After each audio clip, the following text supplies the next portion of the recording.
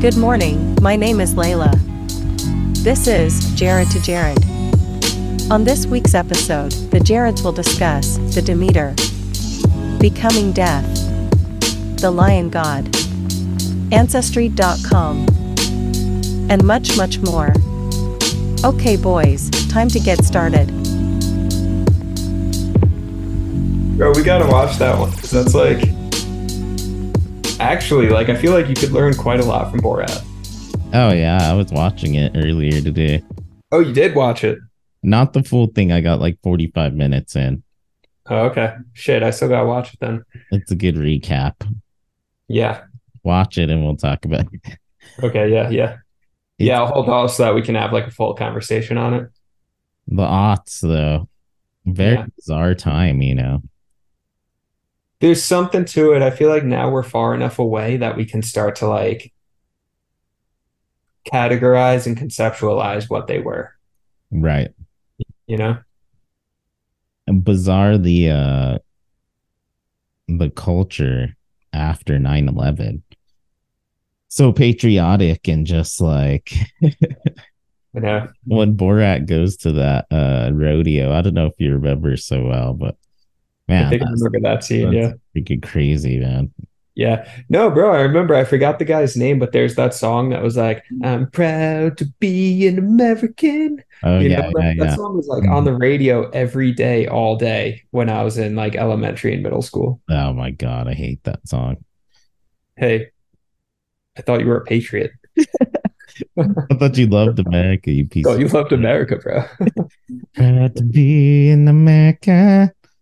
Oh Yeah. man, so good. Um, my friend works at the veterans um bar here in town, Yeah.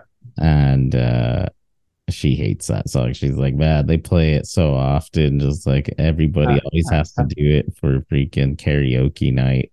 Oh, that's awesome. Would be weird to be a soldier though and have that like camaraderie, you know, brotherhood, and like be part of Right. like a really weird group. But then there's soldiers that really do reject that culture as well. So I don't know. Yeah, I guess it just depends on the person, you know? Seems like coping strategies. Like, is your coping strategy to like identify really hard with a thing and like pull it in? Or is your coping strategy to like push it away and forget that it ever happened, you know? Right, right. Man, do you remember back in the day when they hung Osama bin Laden? That was freaking wild. You. Yeah. They like put it on TV and shit. They're like, we want you guys to see this, you know. Yeah. Where were you when they got Osama? Yelling and shouting, and not Osama, but Saddam? Saddam. Yeah. Saddam was the wild one because they like showed it on TV of him like getting hung, and they hung Yeah. him in that fucking weird room, and he is like screaming, "Samara!" A So bunch of crazy. dudes with like black bags over their face, like some execution shit, man, big time. Yeah. And they And just then put it they on show TV. him hang, and he's hanging there. It was Yeah. crazy too, because back then you could like look that shit up on like NBC.com. Like the Crazy. government wanted us to see kids, everybody. Oh yeah, it's all propaganda, you know? Crazy, man. Yeah. Nuts. Freaking, what the hell was his name? Saddam. Dumb. Freaking Saddam. I don't really remember like the details of that one, like where I was and stuff. But I remember the Osama bin Laden one because I was in my first year of college. And Yeah. we were like all stoned playing Super Smash Brothers, and like this other kid in dorms runs in and he's like, "Guys, they got Osama." They finally caught him, man. We're just like, "What?" They showed him too, all shot up in that hole, Right. right? Yeah. Yeah, I remember they threw his body from a freaking helicopter into the ocean. Really? Yeah, because they didn't want him to become like a martyr and his body to become this like idolized thing. So Damn. they literally took it in a helicopter, flew out to the middle of the ocean and just like dropped it into the ocean. Wow, that's crazy. Isn't that fucking nuts? The symbolism. I know. I mean that's so us though, right? Yeah, this never happened, didn't exist. Osama, who's that? You know? Never heard of him. And Borat, he's like, I hope that George Bush drinks the blood of every man, woman, and child in Iraq. Not even a lizard will survive in that terrible country. Just like, damn. People Yeah. caring though, you know. 2000s were weird, man. Draconian era. Yeah. Bro, and I was thinking too about like the surveillance state that we currently live in, where like I went on a walk like the other night and I'm looking around and I see, everyone has like um video cameras on their doorsteps and all the everyone's cars are like armored vehicles and shit. And then this cop car drives by and is this his like giant SUV.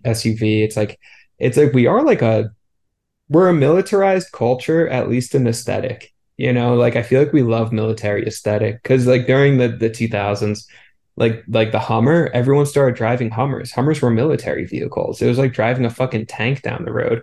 Right. And now when you have like the Ford F-150s, Super Duties, all these like gigantic ass cars, like you wouldn't have had those without the Hummer. I feel like so much of our style and aesthetic in America is military.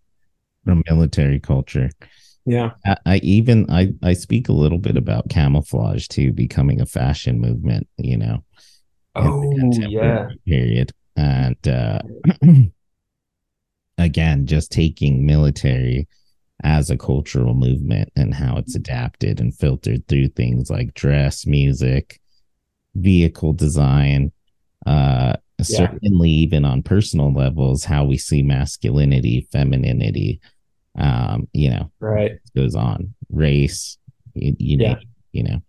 Yeah. But there's also like a friend described this idea to me as like political cosplay, where it's like, let's say January 6th, you have all like the rioters at the Capitol and everything. It's like so many of those dudes are just like super out of shape, like ridiculous looking, and I don't know, voter fraud isn't an actual thing. They just kind of like wanted to have something to rebel about. And Right. it's all political cosplay. It's like, we're like pretending you're in the Boston Tea Party or something like that. Yeah, dressing up in like Party City SWAT team outfit, Yeah, exactly. It's so weird. Cool, man. Did you get that at GameStop? Like, hey, yeah, Right. pretty silly. Right. But again, that's us trying to objectify people, trying to objectify their lives on Yeah. a military standard. Yeah. I do this, I wear this, and I have these such and such politics. Right. Yeah, exactly. I was thinking about leadership. This is kind of a sidebar. The only leader is the reluctant leader, right? The only true leader. The only true leader is a reluctant leader. Why? Because that person is a leader naturally. People follow them even when they don't want them to. Yeah. Their actions, their aesthetic, their look, whatever it is, people follow them. Something that bothers them in their brain every time a leadership, something needs to be said or an action needs to be taken or something. They just can't help themselves, right? Yeah. Become these leaders. Thus, but they're always reluctant because it sucks. Yeah. Having people rely on you and fucking having to do all this shit and people follow you, and if it's on your shoulders and you're just trying to live. Yeah. And you can trust them, right? I mean, you can trust the reluctant leader way more than if fucking like Ted Cruz or some shit tries to like, tell you what to do. You're like, right. I feel like you have an agenda, Well, yeah, then there's the leaders that ascend to the position for an agenda, Yeah. They were bullied in school, or they need a platform for people to listen to them. Freaking daddy didn't love them, something. Oh, yeah. Whatever it is. They think being a leader is a position in which they can exploit other people from which you can if you're a piece of shit, Right. And then that's how dictators are born, essentially. Yeah. The reluctant leaders, I say, always reluctant just because it sucks. I don't know. Yeah. And look at like that's in Plato's Republic. Okay. Like Yeah. when they're outlining the republic, the ideal city, Socrates says we need leaders, the philosopher king who's going to be a reluctant leader. And then as they're talking, someone asks like, okay, well, how much do we pay them? And then Socrates is like, pay them nothing. Like it shouldn't be people who are doing it Right. Right.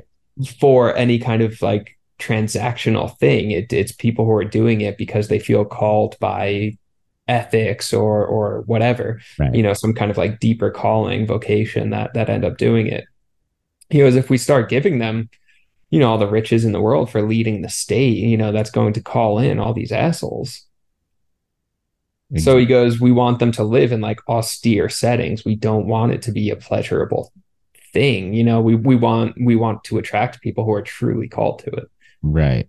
Which has always been bizarre to me, the like picking of the Buddha, Mm. because you just have to, they go find Buddha reincarnated, right, in a child. Oh yeah, so weird, yeah.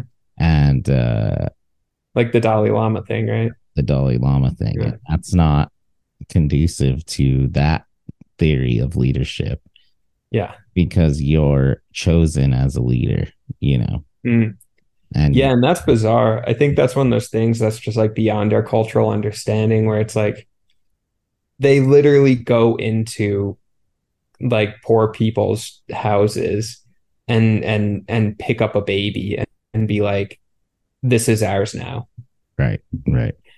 And then from what I've heard and read and stuff, I've never come across anyone firsthand who's had that experience, but at least from what I've read, it's like people are psyched about it. They're like, oh shit, our child's the chosen one. Great, here you go. Right. Just like check him out, you know. Yeah, just so crazy. Can you imagine what a like brain fuck that'd be to be a child and then all of a sudden Oh yeah, yeah, like, okay, you're gonna go with like these two guys, strangers, have a great life, you know, you're fucking chosen, and then like even like down to the night of so scared and just like yeah, what the yeah, hell's going on?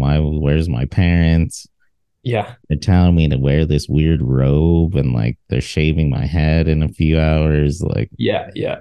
just weird, man. What is Wild, wrong yeah, with human beings? yeah. And then freaking have you ever heard of Krishnamurti? No. He's like a Indian dude, dead now. This is like mid 20th century, something like that. He's pretty old then, but he was raised by whatever like religious group. I think like the Theosophists or something like that. He was like raised to be the chosen one. He was literally groomed to be like the Messiah. You know, Okay. um, and I heard from one source that I guess there was some like pedophilia stuff going on there too. Yeah, yeah. And so Krishnamurti grows up, and his books are incredible. His talks are incredible. I mean, he definitely is like a pretty awakened figure. But he ends up like rejecting the group that brought him up, of course, and was just like, no, you guys are like he kind of took the Clarence Darrow stance, just the sort of anti all ideology. You create your own ideology, create your own freedom. Right. Um, and then essentially just did like books and lecture tours that are just like stop following people. That's not where you're gonna find truth. Yeah, yeah. Look inwards, figure it out for yourself. He goes, the minute you finish this book, burn it because it's trash. It means nothing. Right, right. You know? That a lot. Yeah. Interesting guy though. Yeah. Religions are a strange place. The other thing I was thinking too this week was if there is a God, there is there's gotta be two.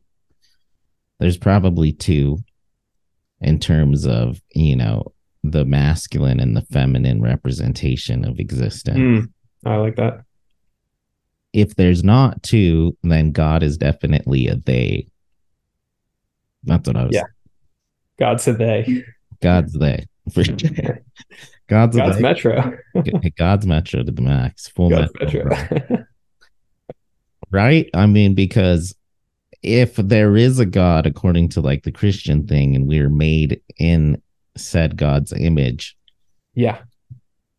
well, then he may even have, not just male, female, human, but also the image of also the animals as well, right? Yeah. some Yeah. sort of like multiple species got it Right. with like Hey. numerous heads and fucking souls and spirits, right? Yeah. I don't know. Yeah. Thoughts on God? Yeah. Here's a narrative. I was deciding whether or not I wanted to reveal this on the pod, but whatever. Um, so back in January, I did this like mushroom thing and saw a lion-headed god, right? I'm lost in the woods and see this lion-headed god, and I didn't know what to do. So then I just sat there and started breathing and next to a tree, and then um, this lion-headed god comes up, and then I'm just breathing with this lion-headed god, and then I became aware of the lion-headed god, and then he was a gatekeeper figure, and he was like, "Nope, you messed up. You almost stepped through the gate, but not this time."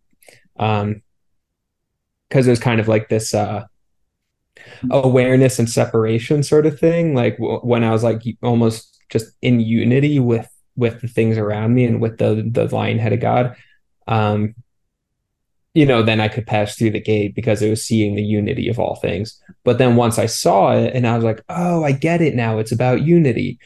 Then the God was like, nope, you missed it. You lost it. Because in order to see unity, there has to be separation. So then the unity leaves, right? Okay. So that's some weird head game I'm playing with myself. And then I find out a few months later, and I got obsessed with this thing. I made a mural on that ceiling mural in Albuquerque Yeah, was the lion head. Yeah, that was based on that. And a few months later, I find out that the earliest like statue figure in human history that we've ever found is a lion-headed figure that we found in a German cave from 40,000 years ago. Right, right. So now I'm like, whoa, lion-headed god, that's crazy. And it comes up. I mean, they come up in Egyptian mythology and Oh, Egyptian sure. lore and stuff. Yeah. So they're around. Egyptian-headed gods are around, but it's fascinating that the oldest, I mean, arguably the oldest piece of art itself is a lion-headed god. Right.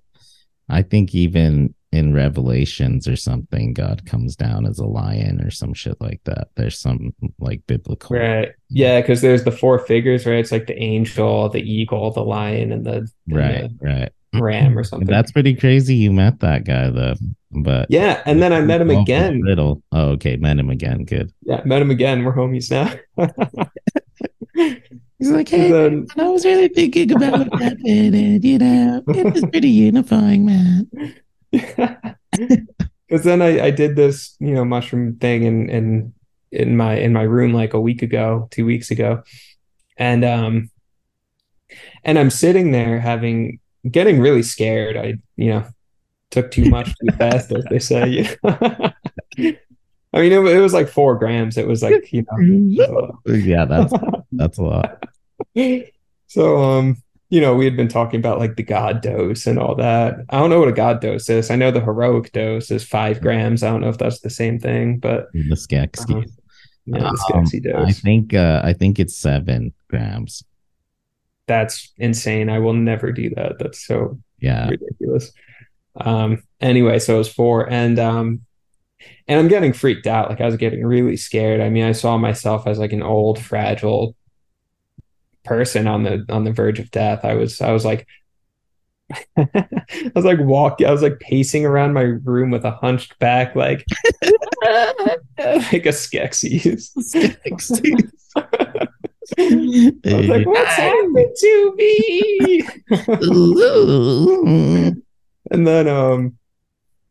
And then I sit on my bed. I was like, gee whiz, I need to calm down.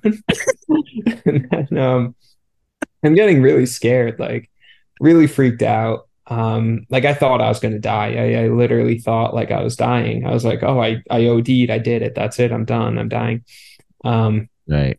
You have to eat like freaking 60 grams of mushrooms to die, though. It's like something crazy. Oh, you gotta eat like a couple 100 grams. Yeah. Yeah, seriously. So, but either way, in that state, I was really freaked out. And I'm just like lying on my bed, and then the trying to breathe and literally checking my pulse to make sure I wasn't dying.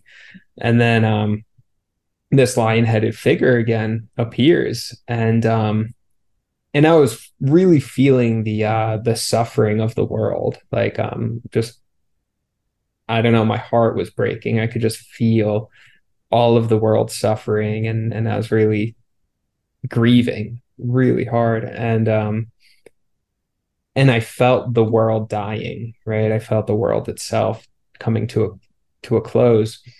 And and this lion-headed figure appears again, and I'm going, no, it can't,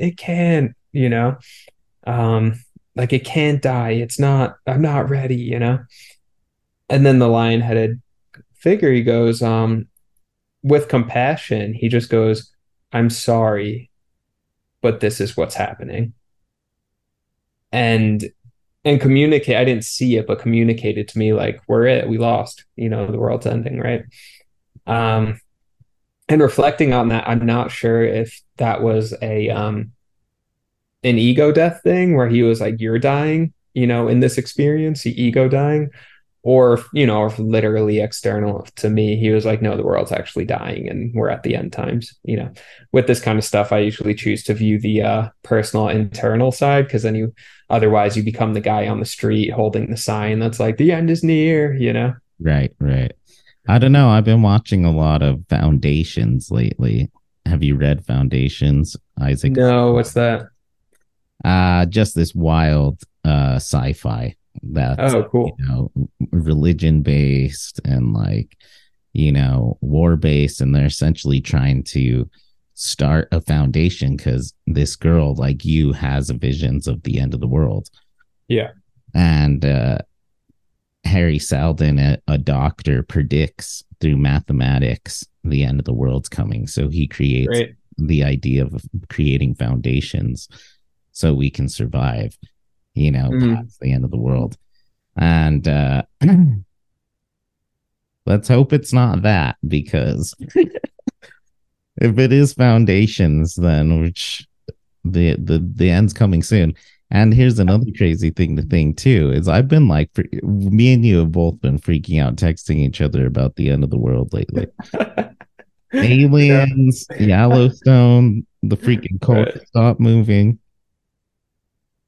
First Reformed, Yeah. See, and I think like, okay, on one hand, and then in that experience after that, the lion told me that, and then I was able to just let go, and then emptied out into just peace and tranquility and all of that. So I do think it was more about me and kind of holding on too tight, and then needing to let go in order to enter, experience peace, essentially. So I think it was more about me Did you get me. peace? Did you feel peace after you came back to the planet Earth? Did you feel relief as say that right, a burden was finally, casted away, or right? Yeah, because we've talked about this, right? Like, the heroic dose, God dose, silver bullet that just like, cures depression, whatever. And no, is the short answer. The long answer, though, is this is why I prefer a daily meditation practice to, psychedelics, is because daily meditation just sticks more. You're not getting the fireworks, you're not talking to freaking lion-headed gods, but you're just kind of breathing and feeling a bit calmer every day, just a little bit more present and a little bit more calm every day. That's all. It's nothing crazy. Whereas with like the psychedelic thing, it's like, I mean, I really like peace, just wow, like let go into the universe, and like it really is all unity and love and gratitude and God. Wow, so beautiful. And it felt like this like monkey on my back from my whole life has got jumped off finally. Like the monkey on my back jumped off. And then I sobered up more, and I was drawing and just feeling so flowy and great. And then the next day was pretty good. And then the next day was okay. And then honestly just fell back into kind of habitual thought patterns and things like that. And the monkey's back on my back. But I think like these experiences are more like they're openings and glimpses into the future, I think, more than they are a cure. It's kind of like, look, everything is peace is there. It is available. It is there and it is available. Um,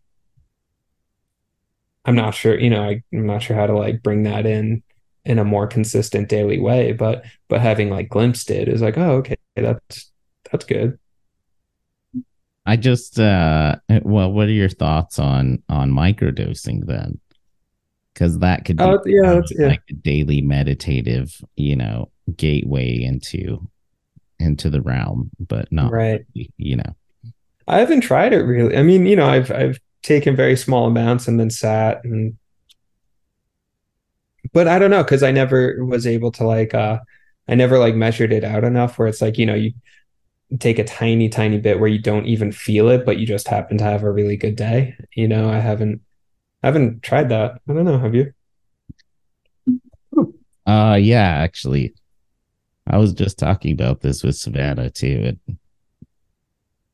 It's actually pretty nice. Like my headaches went away. Oh, cool. You got headaches? I get a lot of headaches, like migraines bad. Oh shit, yeah. And those went away. I had higher energy throughout the day. And yeah, felt good. But here's the thing. Some days I would like not gauge it right. So it either like not necessarily do anything at all, or it was a little bit too much. And I'd be like at Walmart, just like, oh God. Right, right. Yeah, it's like how do you Mayan God and the yeah. and the cosmetics department. Yeah, exactly. I just wish these gods were a little bit more friendly, like down to earth. And that's what pisses me off about the visions in the other. How do you mean that they appear so I've had infrequently? visions in the other realm too, especially Sure. like the demon coyotes and shit like that. Right, right. They always teach you something or whatever, but it's always so cruel. It's like the meanest shit in the world.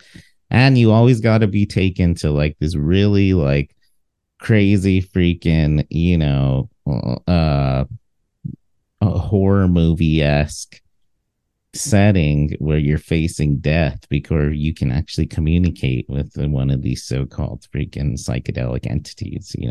Why can't it just be like Bill and Ted or something? It's like, yeah. we're really down to earth, just like, what's up guys, I realize it's 2023. I didn't want to freak you out. Okay. Decided to come Yeah. like a hipster from Santa Fe. Oh, that'd be so sick. I would love that. World's ending, man. I don't know, let's go have a drink about it. Right, right. You Always, know what though? This reminded me though, because another part after the like peace and love portion of it, I was considering like, okay, if the world is ending, and I kind of think it is, and I think there is a lot of like cultural degradation, say, I feel like we might have talked about this on the pod, but like, you look at like architecture from 500 years ago, it's like these beautiful buildings that like reflect the culture of the place. Whereas now it's just like these big box stores that could have been like 3D printed or something, it's like, or people just like wearing sweatpants everywhere, where like 200 years ago, people are wearing fucking suits and feathers and cool stuff. right. So I think there's a sense of kind of like maybe cultural or aesthetic backsliding or something like that.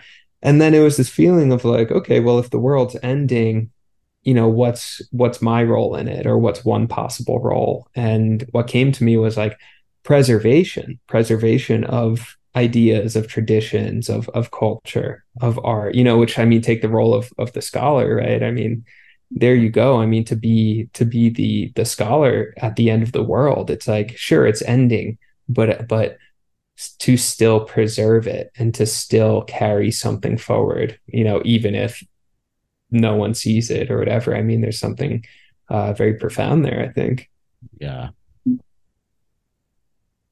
Say more about the scholar there. I was having a good roll of thought of conscious. I need more minute though. Okay. Um, well, okay. I guess another thing I was thinking is sort of like traditions, preservation of traditions, like, and this is big in Buddhism where it's like you track the tradition, like your teacher's teacher, your teacher's teacher, all those people. And the idea is because it's your teach one teacher is passing it down to the next to the next. It's a very humanistic transition from one person to the next, and there's just like a general sense of respect and honor in that, and I think to do that in the arts as well, people who have, regard their teachers and where they learn their craft, or a scholarship too, right? I mean, people are aware of the traditions that their committee members and mentors were working in, and all the way back. I mean, it like academia is a human to human transition of knowledge, which is actually quite beautiful, compared to, I mean, podcasts and YouTube are great. There's nothing wrong with those, but I think there's also something valuable in just the sort of like person to person transition of tradition and knowledge. So even as traditions and knowledge are perhaps being erased, I say perhaps because I'm not firm on that, but perhaps being erased, to keep the lights on. I think that's huge. Whether you're doing it as an artist, if you're doing it as a scholar, if you're doing it as a whatever, I don't know. I'm sure there's some like martial arts and stuff that are still being passed down that are 500 years old, 1,000 years old, to just keep the lights on as everything gets darker, I think is there's an immense value there. Well, I think it's nice too because it's an oral tradition, which is interesting in an ancient form of passing along, knowledge and information. Anecdotal, even math itself, right, is usually taught through in these in-person classes where you have to verbalize the story of numbers, the language. I understand, yeah. In order for people to, futures to understand and more than that add to it, right? Yeah. I find even the journey of like becoming a philosopher scholar to be very interesting. How you're really, it's really based on like 50-50 oral tradition and the written tradition where you're reading, but you're also, it's not just the reading, you have to read, but in order to pass or become a fundamental philosopher or scholar of humanity, you must respond to what has been wrote, right? Thus creating your own written tradition and oral tradition. So you must participate in the oral tradition in order to learn how to become somebody who can decipher or come up with valid philosophical concepts. Even Oppenheimer was one of them too. Just like who has theory, who's going to have theory, right? It was his homie who was going to do theory. Freaking,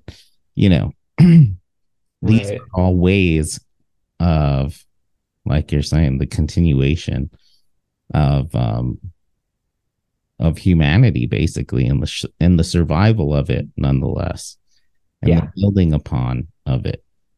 Yeah. Now, when you say the end of the world, that's a little bit different.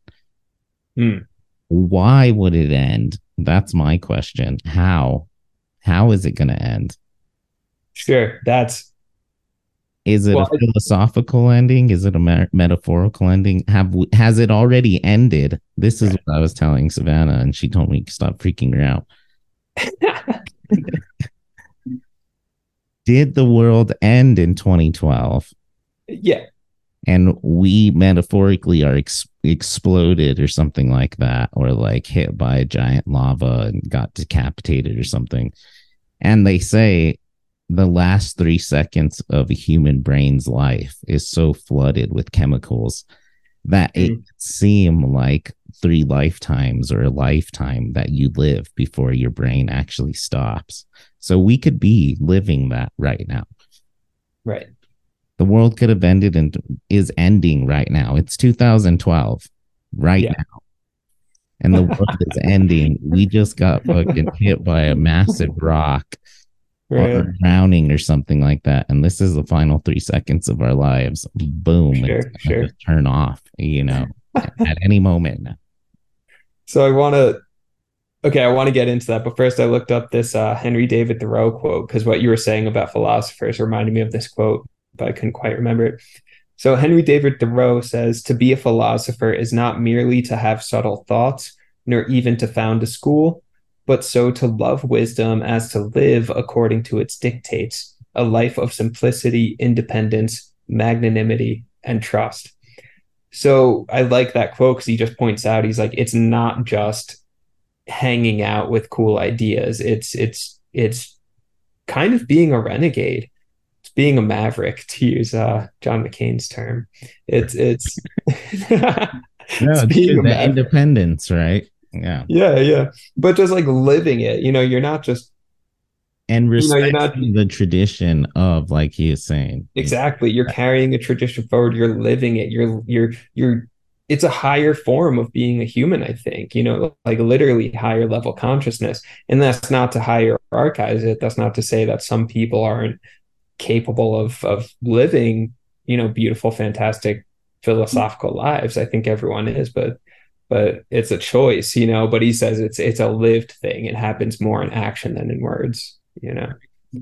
it's actually Um, like if you like history and you like, the novelty of like the Citadel and Game of Thrones and shit, then yeah, I think that it's a romanticized life.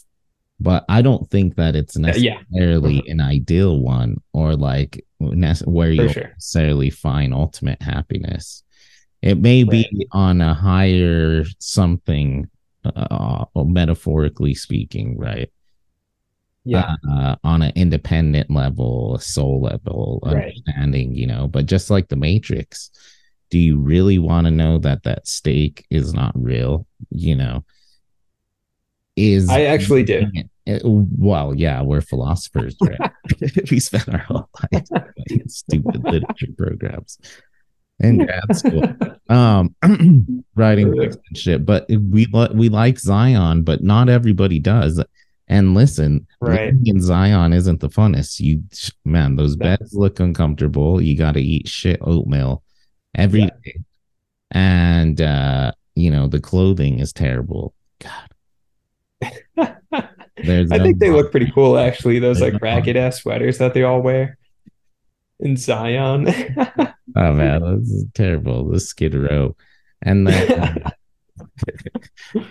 and Oh, then man. you're constantly getting attacked by robots. It's like, Right, right. You are getting attacked by robots very often. Yeah. In the philosophical realm. oh, right, right. Yeah. Metaphorically speaking.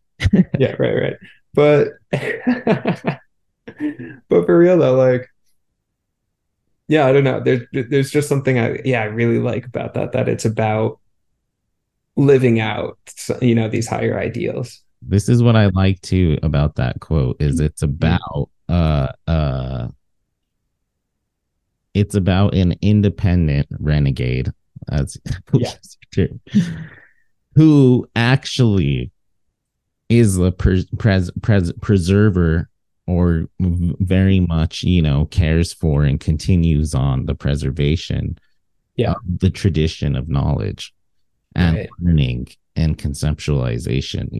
Anybody could be like, I bet you they make Subway sandwiches, as a form, Right. a way of like capitalism, not, you know. Right. Right. But that's not being a philosopher. That's just being a freaking high idiot that's eating at Subway and is bored. Right. Yeah. It's the person that's actually living according to the traditions of Yeah. being well read, being well wrote, and also being well heard in Mm. terms of the auditory conceptualization of learning, where Yeah. you have not only read X amount of texts and ideas and methodology that people spend a lifetime on, you've Yeah. also heard the oral tradition of various philosophers and teachers teaching you, and then getting your input and criticizing and accepting and the back and Yeah. forth. That's what allows you to go on your own and Right. carry on the tradition of, being a philosopher, essentially. Yeah. Yeah. Living traditions. Yeah. Yeah. So is the world ending, and what's that mean, to go back to that question? Yeah, I mean, okay, in like a very literal way, I mean, it's always ending and always beginning, right? I mean, every breath, you die with every exhale and you're rebirthed with every inhale, right? I mean, every moment is this unique emanation that's different from the last. So I mean, is the world ending? Like, yes, it just did. And it did again and again and again and again. Like it's always just in a state of movement, a state of becoming, a state of rebirth. So in that sense, yeah, I mean, definitely. Um, has it ended in that like big apocalyptic kind of way that we think of? Um, yes, that too. I mean, like I'm thinking of okay, what were people feeling leading up to the Industrial Revolution?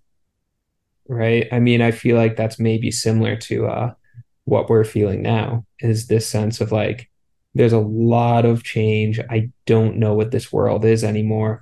I just spent like 20 years farming that plot of land and saw a freaking car for the first time yesterday. And in a few months, they're going to launch the first spaceship. Like, what the fuck, you know? So, Industrial Revolution, I'm sure that did feel like a kind of collapse for a lot of people. Their world was ending, traditions were ending, and new ones were beginning. Um, that's become more rapid. I think that's the difference is that an individual's life between, let's say, the year 1500 and the year 500, not that different for most people. Whereas an individual's life between 2023 and like 1993, pretty significantly different, actually. So that turnover rate seems to be increasing. And Alan Moore, the guy who wrote Watchmen and all that, he has a line about culture where he says culture starts as a solid, becomes a liquid, and then becomes a vapor, in the same way that atoms are moving more quickly as a substance transitions from liquid to vapor. He goes, we're in the vapor state. Everything's moving so fast. Now, what comes after vapor? I don't know. Does it just stay vapor? Does it turn back into a solid? I'm not really sure. So, I think we're on the cusp of some like pretty significant revolution of change. I don't know what that's going to entail. I'm not going to pretend to know, but yeah, I think we're on the edge of some significant change for sure. So go with me on this one. So the vapor turns into a cloud, right? Okay. And rains back on and reforms into a liquid. So it's constantly this reformation project, first Right. of all. Second of all, I think we're going to come up with a good prescription and diagnoses here of the human condition. The issue is the world hasn't ended, and it doesn't really look like it's going to end anytime soon. Sure. And I think that we constantly fear over it and we bring it up and we talk about it. Not to say we shouldn't be like conscious of things like climate control, etc. Right? It's a work in progress, nuclear war, whatever. But, having been conscious of it and, human beings have been around for a very long time, right? They even found cave paintings the other day, 300,000 years old. We're anxious because it's not ending, and ends are a way to end anxieties, right? Sometimes you need to end a relationship, so you block the person and you delete their number. You don't even remember what it was. You delete your social media, whatever. It's a deletion. It's an end. It's something that can be. There is a kind of control release. over. Yes, there's a release, and it's a finality, right? And we get very stressed out with a society, who we're dating, how much money we're making, politics, who's president, Trump, freaking old man Winters, whoever it is. We're Yeah. freaking out. And a finality to that all would be asteroid boom. We didn't have to think about it. Just like, wow, Right. we tried, Peace. motherfuckers. Yeah. We're all dead. Let's freaking jam out to some like Led Zeppelin, have a joint, and burn, baby, burn. Because there is a release in that. There's nothing you can do about it. It's over. The world is ending. Right. But we freak out because it's not going to end and we have no control to end it. Yeah. But the only way we can channel that is by engaging in fear talk, essentially, that the world has ended or it's going to end or it's clear that we're fucked. Right. And there's arguments to be made that there are, but really, shit, I'm looking outside.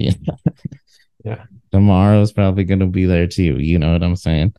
Right. So I'm not saying it's not possible, but I'm saying what's more probable is we create this anxiety because there's a release in it.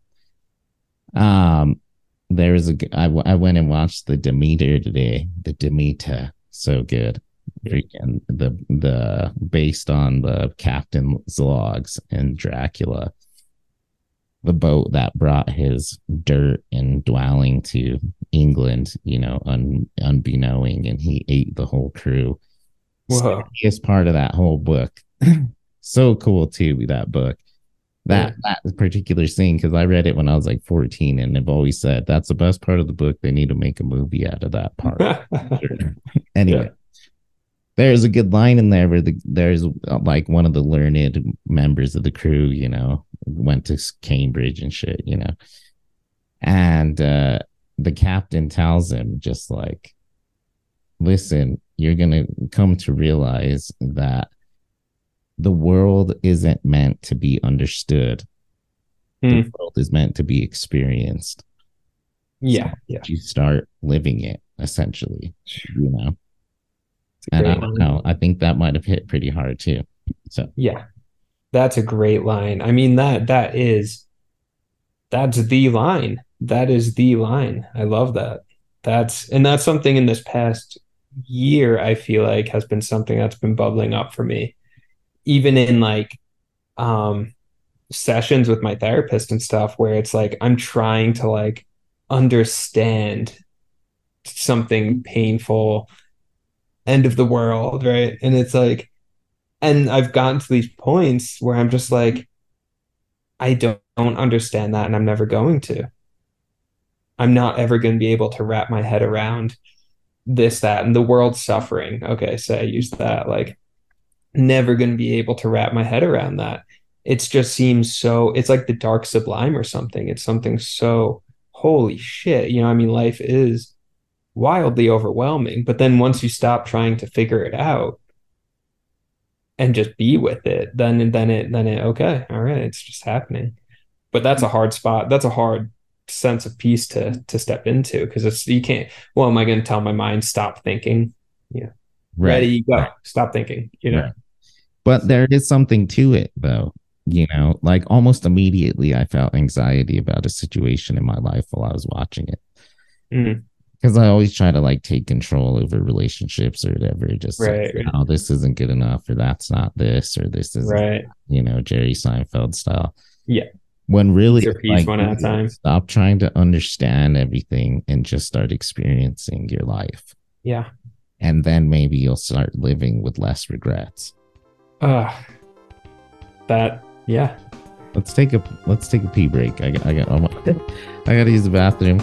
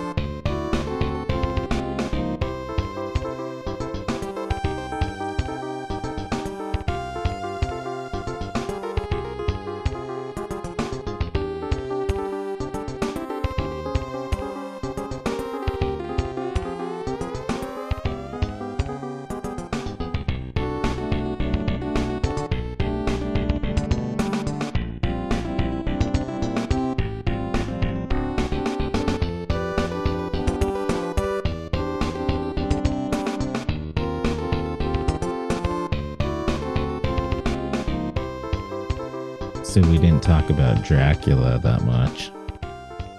Vlad the Impaler.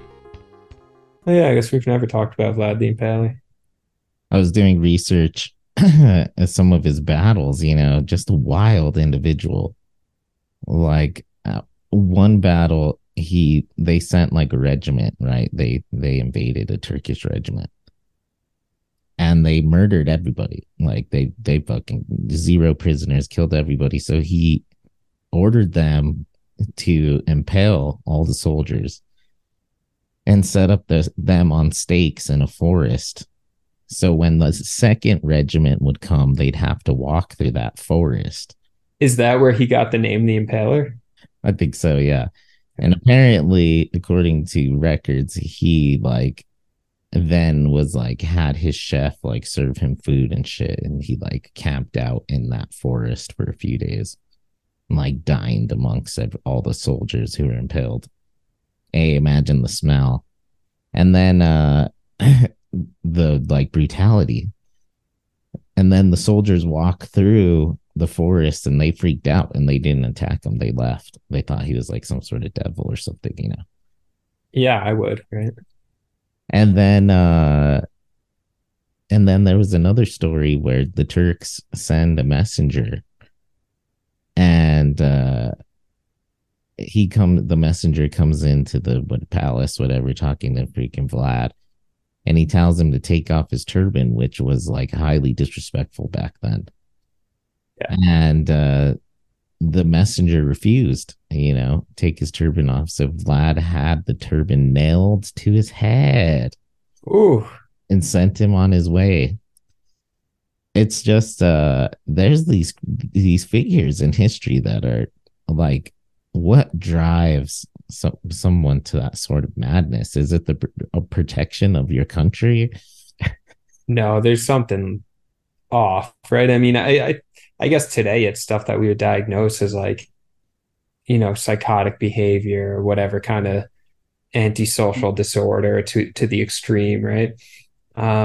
Right. But somehow these people just like find themselves in power, because there's probably a Vlad the Impaler who just like lived out in the country as a freaking peasant and just like maybe like, I don't know, murdered some rabbits or something in a weird way when he was a kid, but didn't do much else because it's like he's a peasant in the woods. Right. It's like, but then somehow this guy becomes like the leader of a country. Right. Exactly. So then just has so much more power and leeway to do these horrendous things. Well, it's kind of like Game of Thrones, the Reek and that, right. Bastard is king. Yeah. It's like you get this Jeffrey Dahmer dude who ends up being in power, has some disgusting appetites, Yeah. Hey, man, I mean, okay, take, our presidents in recent years and, and I'm not going to specify any because this sounds like it could have been several of them, but like going to Epstein's Island, freaking Clinton, Trump, hanging out at Epstein's Island, given they're not nailing hats to people's heads, that presumably wasn't going on, but who knows?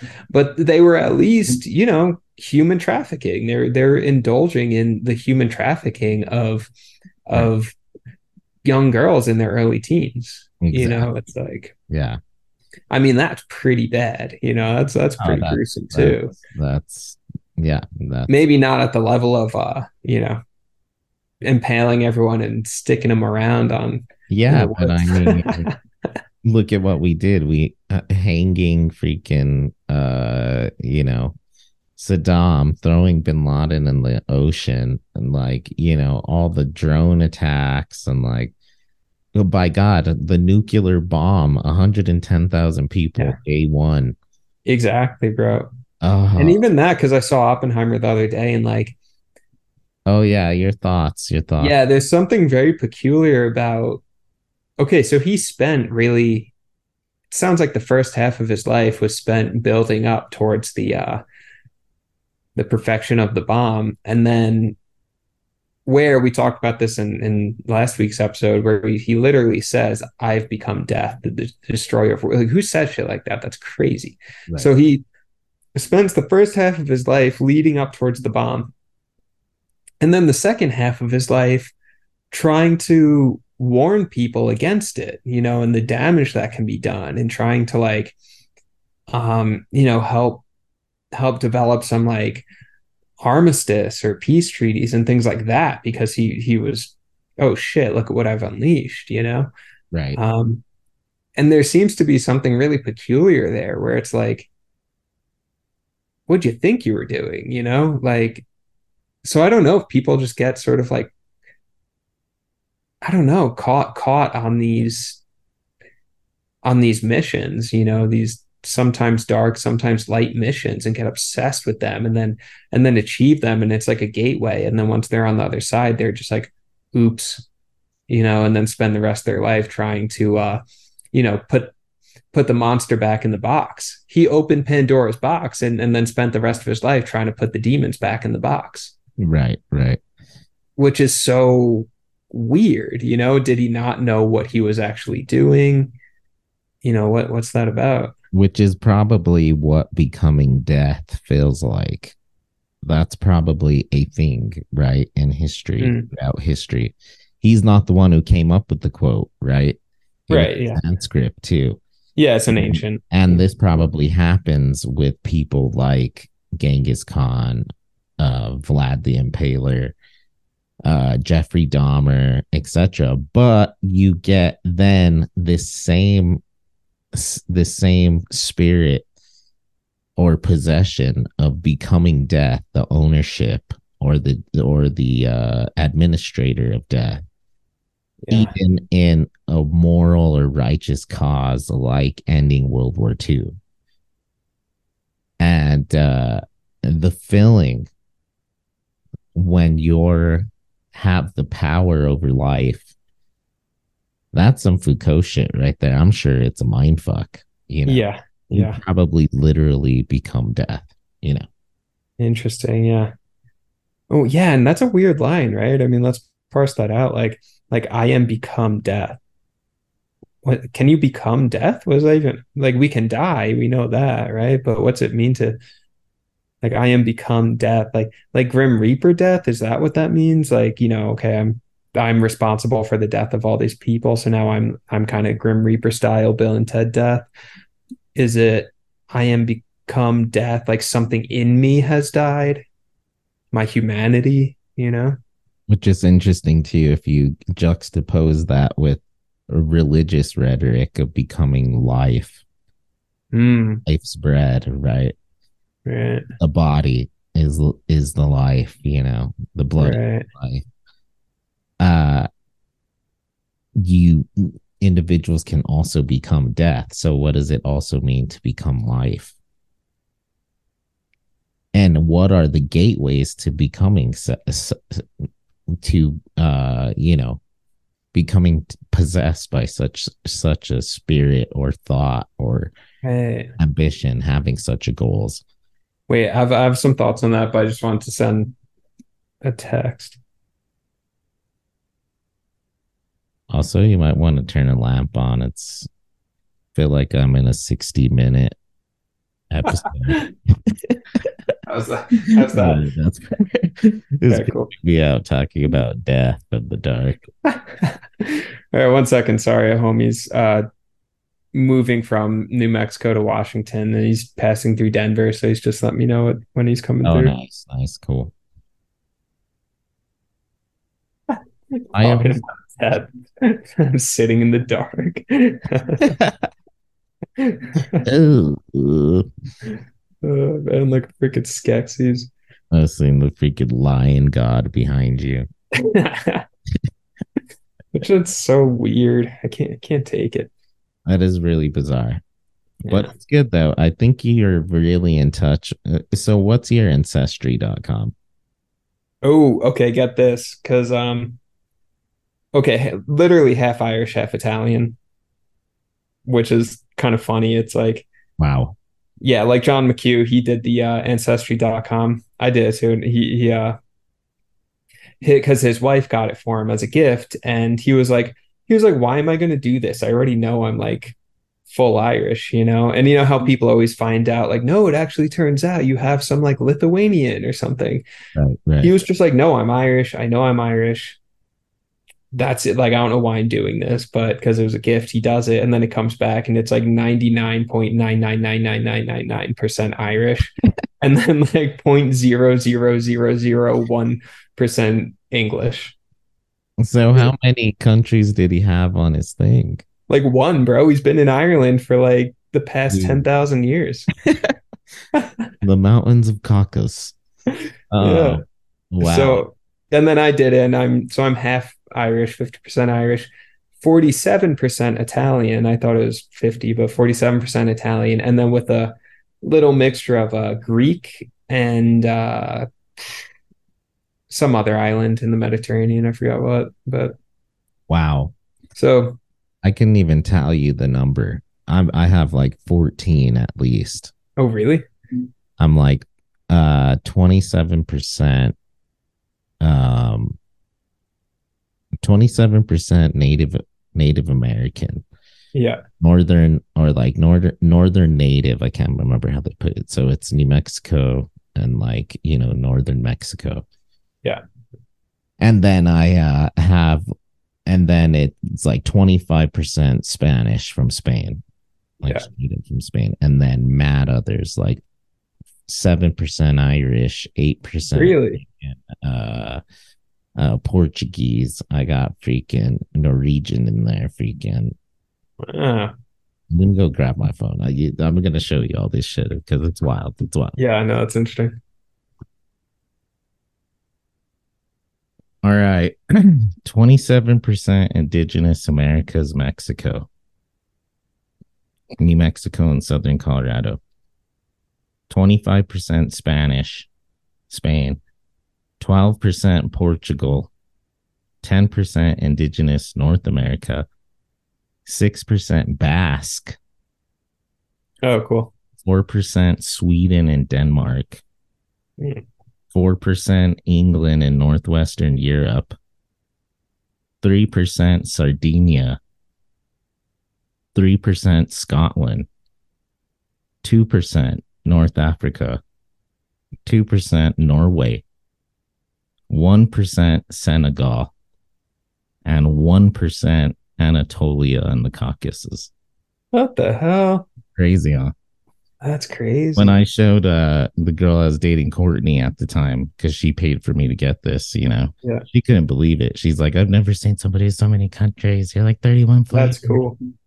You know, and sometimes like I feel like I can like get the various energies from you. Like sometimes you feel very Arthurian. You do have this kind of like yeah, it's Arthurian, kingly knight kind of vibe sometimes. I could see that, you know.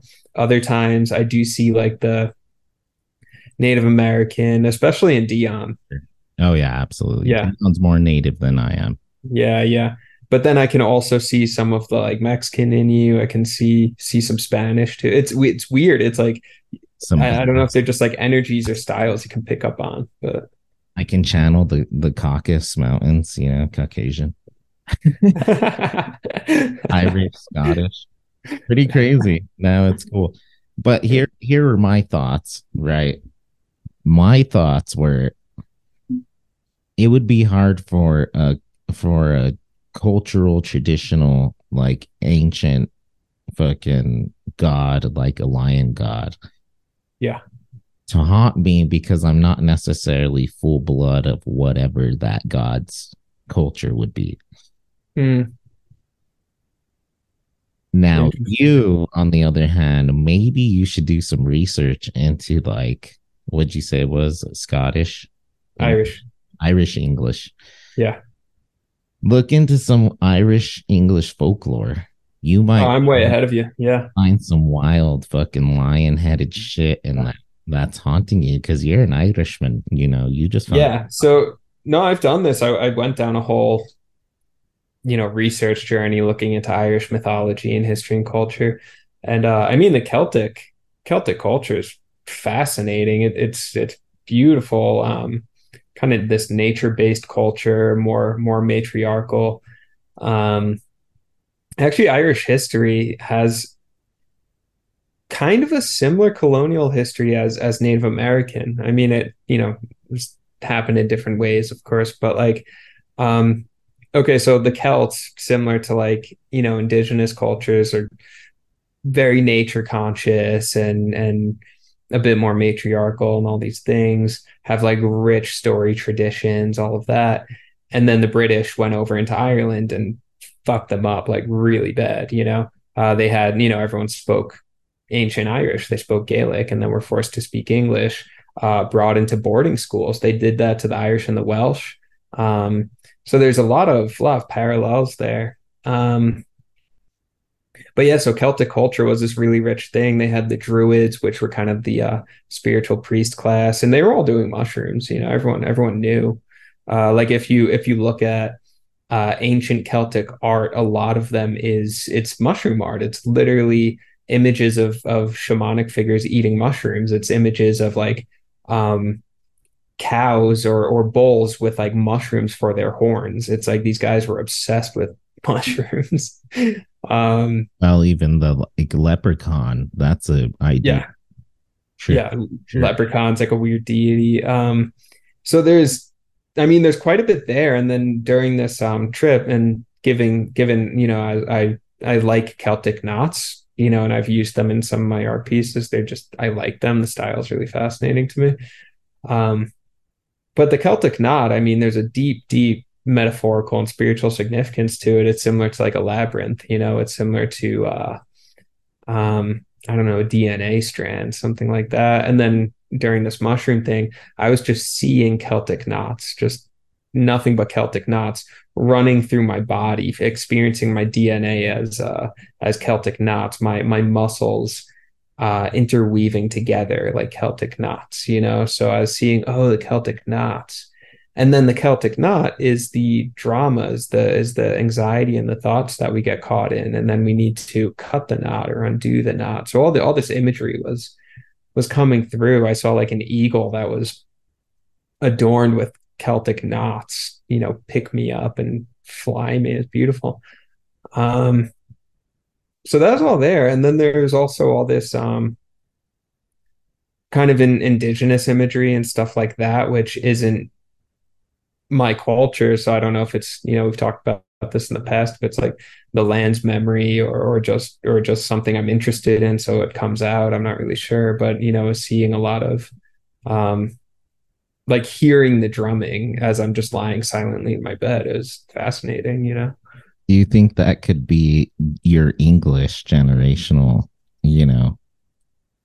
coming to the Americas, freaking your vision of the Aztec God ripping your heart out? Oh, yeah.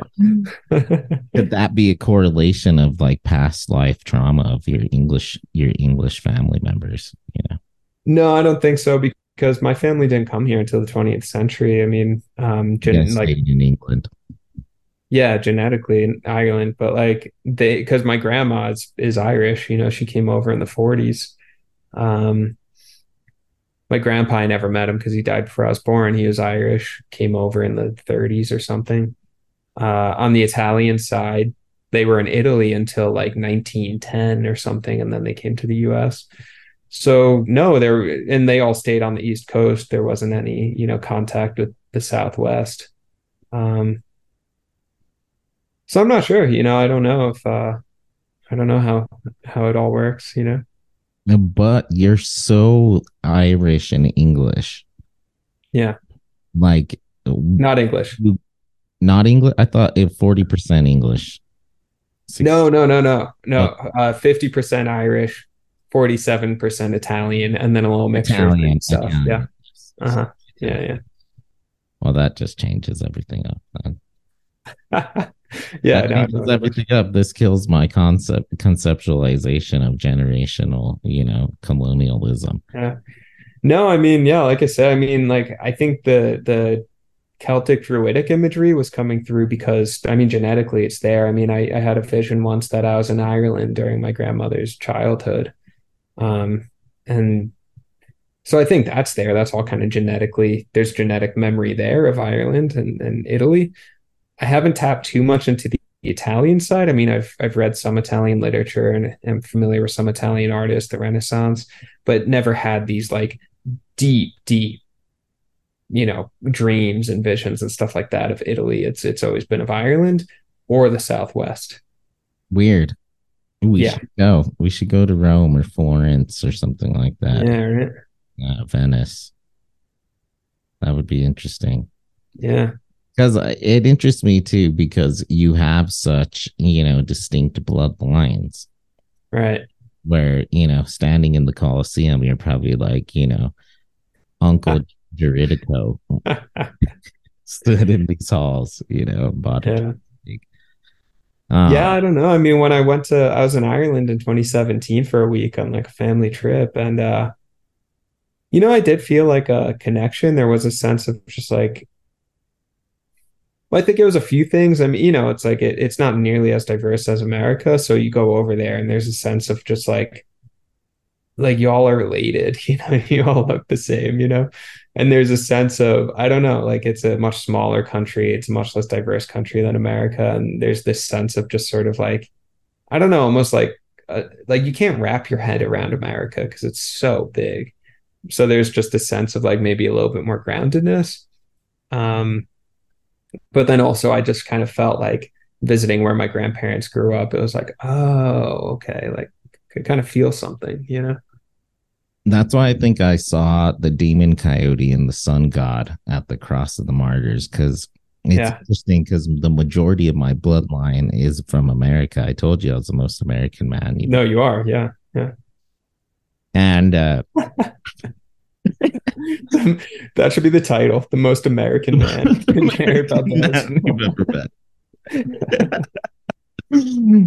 But really, though, like if we're thinking about past lives, generational memories, passed down, whatever it may be, a lot of my, linkage through the spirit realm is actually Native American, Yeah.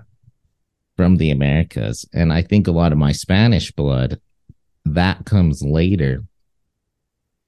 Same sort of thing, like great grandpa took a ship down from Spain, Yeah. or like 1910, whatever, 20th century, early 20th century, Right. And then, the mixture of a bunch of all forms. I'm basically the Clarence Darrow of genetics,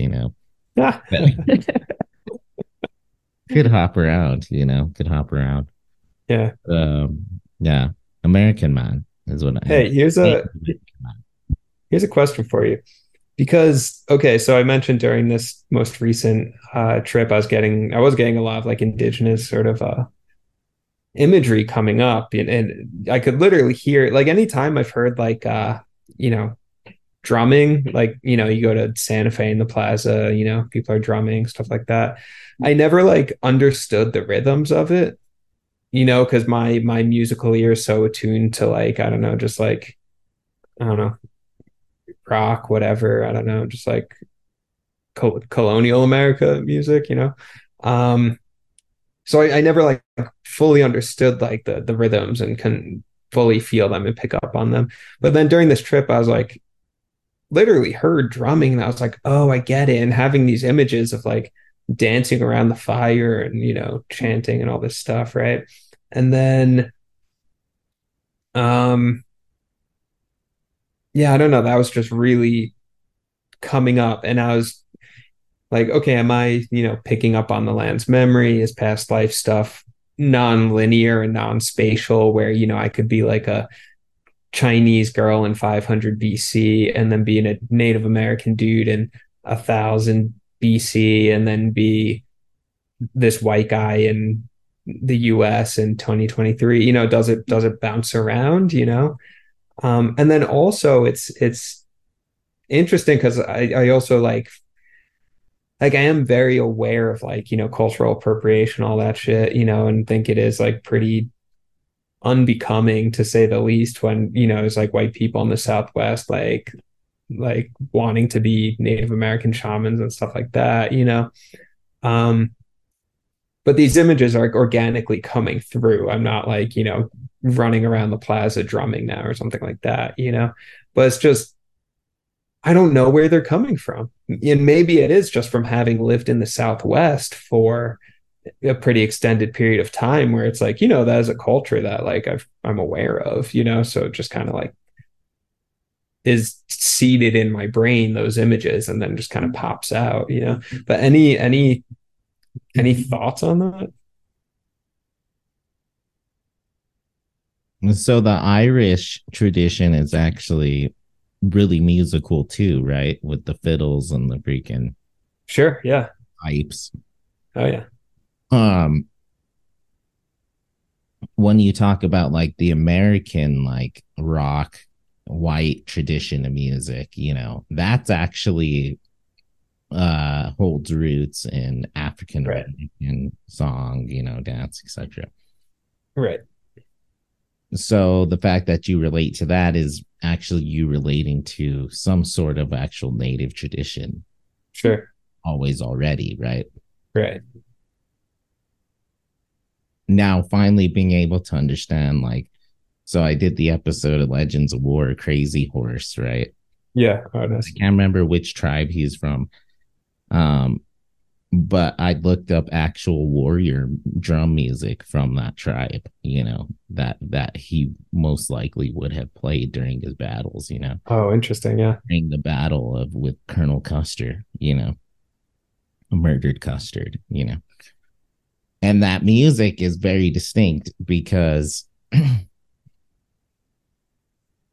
and it's interesting that you finally are starting to understand the rhythm of it all. Right. And perhaps it is an adaptation to, or an evolution rather, of having lived in a native space for so long, right, in the Southwest. But I think it might have been something that has always been already inside you, which you could understand and vibe to. And that's perhaps where, we discount psychedelics, where that's something where over time, that's proof of over time of the ability of psychedelics to raise awareness and also allow you to evolve and adapt to a new human understanding, right? Of something like native drumming and the spirit of it, and dancing around a fire, like you said, whatever it is. And really being able to appreciate and participate in said culture, right? Yeah. So I don't know. In any event, I think it's good, and I think it's something that's always already been there. Mm. Yeah. Wherever it's coming from, it's like fascinating. And then even the end of the world stuff. Actually, I was contextualizing it, and when I say it wasn't me, as mushrooms and everything was just flowing out, but contextualizing it in terms of like native experience, where it's like, I know native people are still doing their thing and here and everything, but it's like their world, ended, got abducted, and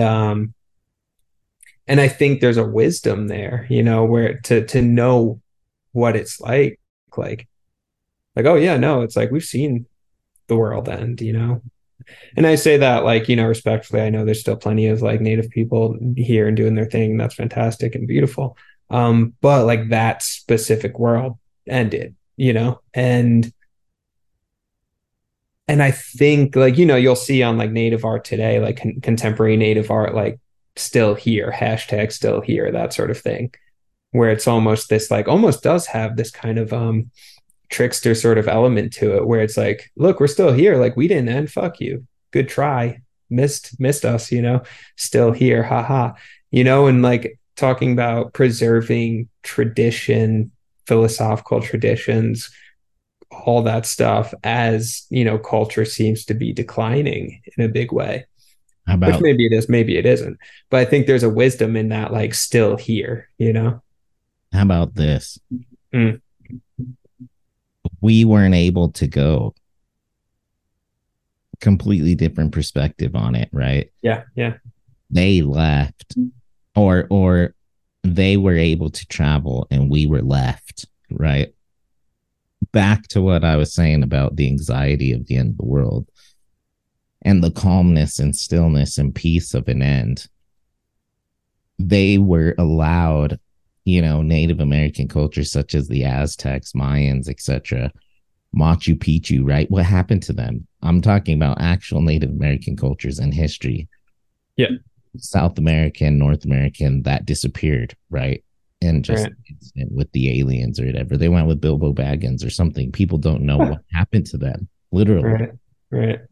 They're just one day gone. They were able to leave, and we're here still in freaking purgatory. Yeah. Right. We're in Middle Earth still fighting wars. It's the age of men right now. Right. What we really want to do is travel back to the Elvish lands, Hey, I guess that's true because you look at like Chaco Canyon or something, and that's like a place that it got abandoned, I think around 1200 or something, so still quite a while, few centuries before any European invaders, right? So I mean, yeah, it's like what the hell happened? Where'd those guys go? They dipped out before all that. They were able to leave, Yeah, chose to leave. Yeah, they were invited to leave. We were left. Oh man. And now we look towards them and the music and all this as, signs to basically like the Elvish people that were blessed to live forever, Yeah. Freaking pain to die on Middle Earth under the sword. Right. I have this feeling sometimes about like ancient cultures where I'm like, any of them anywhere, that if we could go back and that they would have some kind of answers for us. But maybe they're just as confused as we are, maybe we'd go back, meet up with like, I don't know, some guy in ancient Ireland, and he's just like, no, we don't know what the fuck's going on. Like it'd be even, it could even be more confused, just like, right, yeah, you asking me for, laddie? Yeah. Oh, Henry told me that there's real leprechauns. Nobody's ever seen one. And yeah, right. Ireland, Yeah. Again, I just wish that people back in the day were really nice. The gods that we would see in the Mushroom Land were really nonchalant and nice, Yeah, and just a bit more conversational. Essentially, I wish reality was a 90s comedy, family comedy movie. So yeah, it'd be nicer if they just zoomed in, like the aliens too, right? Instead of like popping in here and there, freaking us all out, then leaving. It'd be so nice if they're just like, all right, guys, big announcement. Here's what's going on. Get you up to date on things. Man. Yo, RELAX. Just chill, man. Relax. Right. Here. I think you guys are really cool. Can we go to Vegas? Can we go to Vegas? Do some gambling. I don't know. I think that music in general, whether it's contemporary American, punk, metal, reggae, freaking African, Jamaican, Elvis, Southern, you name it, right? Freaking Persian music. These are all ways of manifesting us into this sense of like an otherworldly sense of peace and like unity. Yeah. What was once separated will be one again, back to the dark crystal ultimately. And the more music that you understand and can appreciate and relate to is gateways in which we can relate to, learn, and understand each other. It's not only individuality, but each other's culture, right. Perspectives, living in each other's shoes. Right. Back to what you said at the beginning of the episode, the oral tradition of continuing to pass things along to each other. Well, this is a way that we stay connected within the conscious through music, a musical tradition. So right.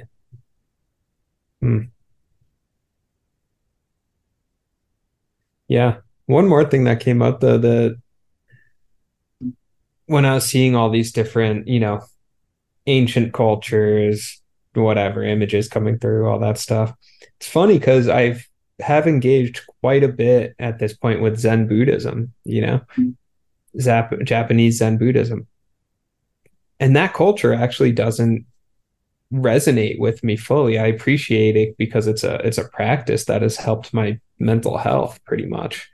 But the culture itself doesn't fully come through, and I was thinking about it and I was like, man, it's a very sober culture too. It's like the Japanese Zen, it's all calligraphy, just black and white. Everyone's wearing black robes. It's not psychedelic at all. They were not doing mushrooms or anything. They were just like meditating all day, but they were not doing any kind of, psychedelic stuff. I mean, even like there's no like Zen music. Like it's very austere. It's very, very pared down. Sounds like the conservatorium, Yeah. But I think maybe where it gets wild and out of the box is through thought, Yeah. Oh yeah, it's definitely like very philosophically strong for sure. But see, that's one thing that pissed me off about Jehovah's Witnesses too. There was like the music lame and like, Beethoven and shit. Just like, why can't we be like Southern Baptist freaking For real. Jesus, that'd be amazing, man. Holy. I went to one of those churches for college of, world religions. Oh, cool. And this guy had pipes. Yeah. Dude, he got some freaking pipes when I left. He's like, oh, thank you. Yeah, come back.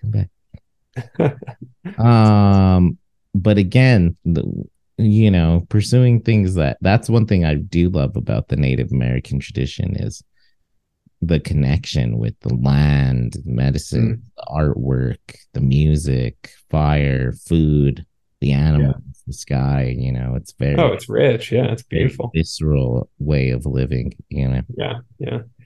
I mean, talk about like going back to that Henry David Thoreau quote where he's like, "It's philosophy in action."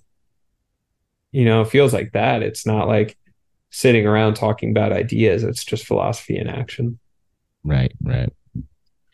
Which I also, I not only relate to that, I also relate to the deep, historical tapestry of Spanish culture. That's right there. Freaking Queen Isabella. Right. Starting the Inquisition. Oh my God. Yeah. We're back to Pele. Yeah, bro. You and Dion, you were both fucking chilling in Spain. Yeah. Hell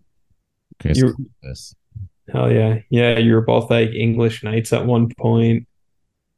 Probably Roman centurions at one point. Conquistadors. Playing some flamenco music in like a cave. Basque prostitutes. Yeah. You were both Basque prostitutes. Legion generals.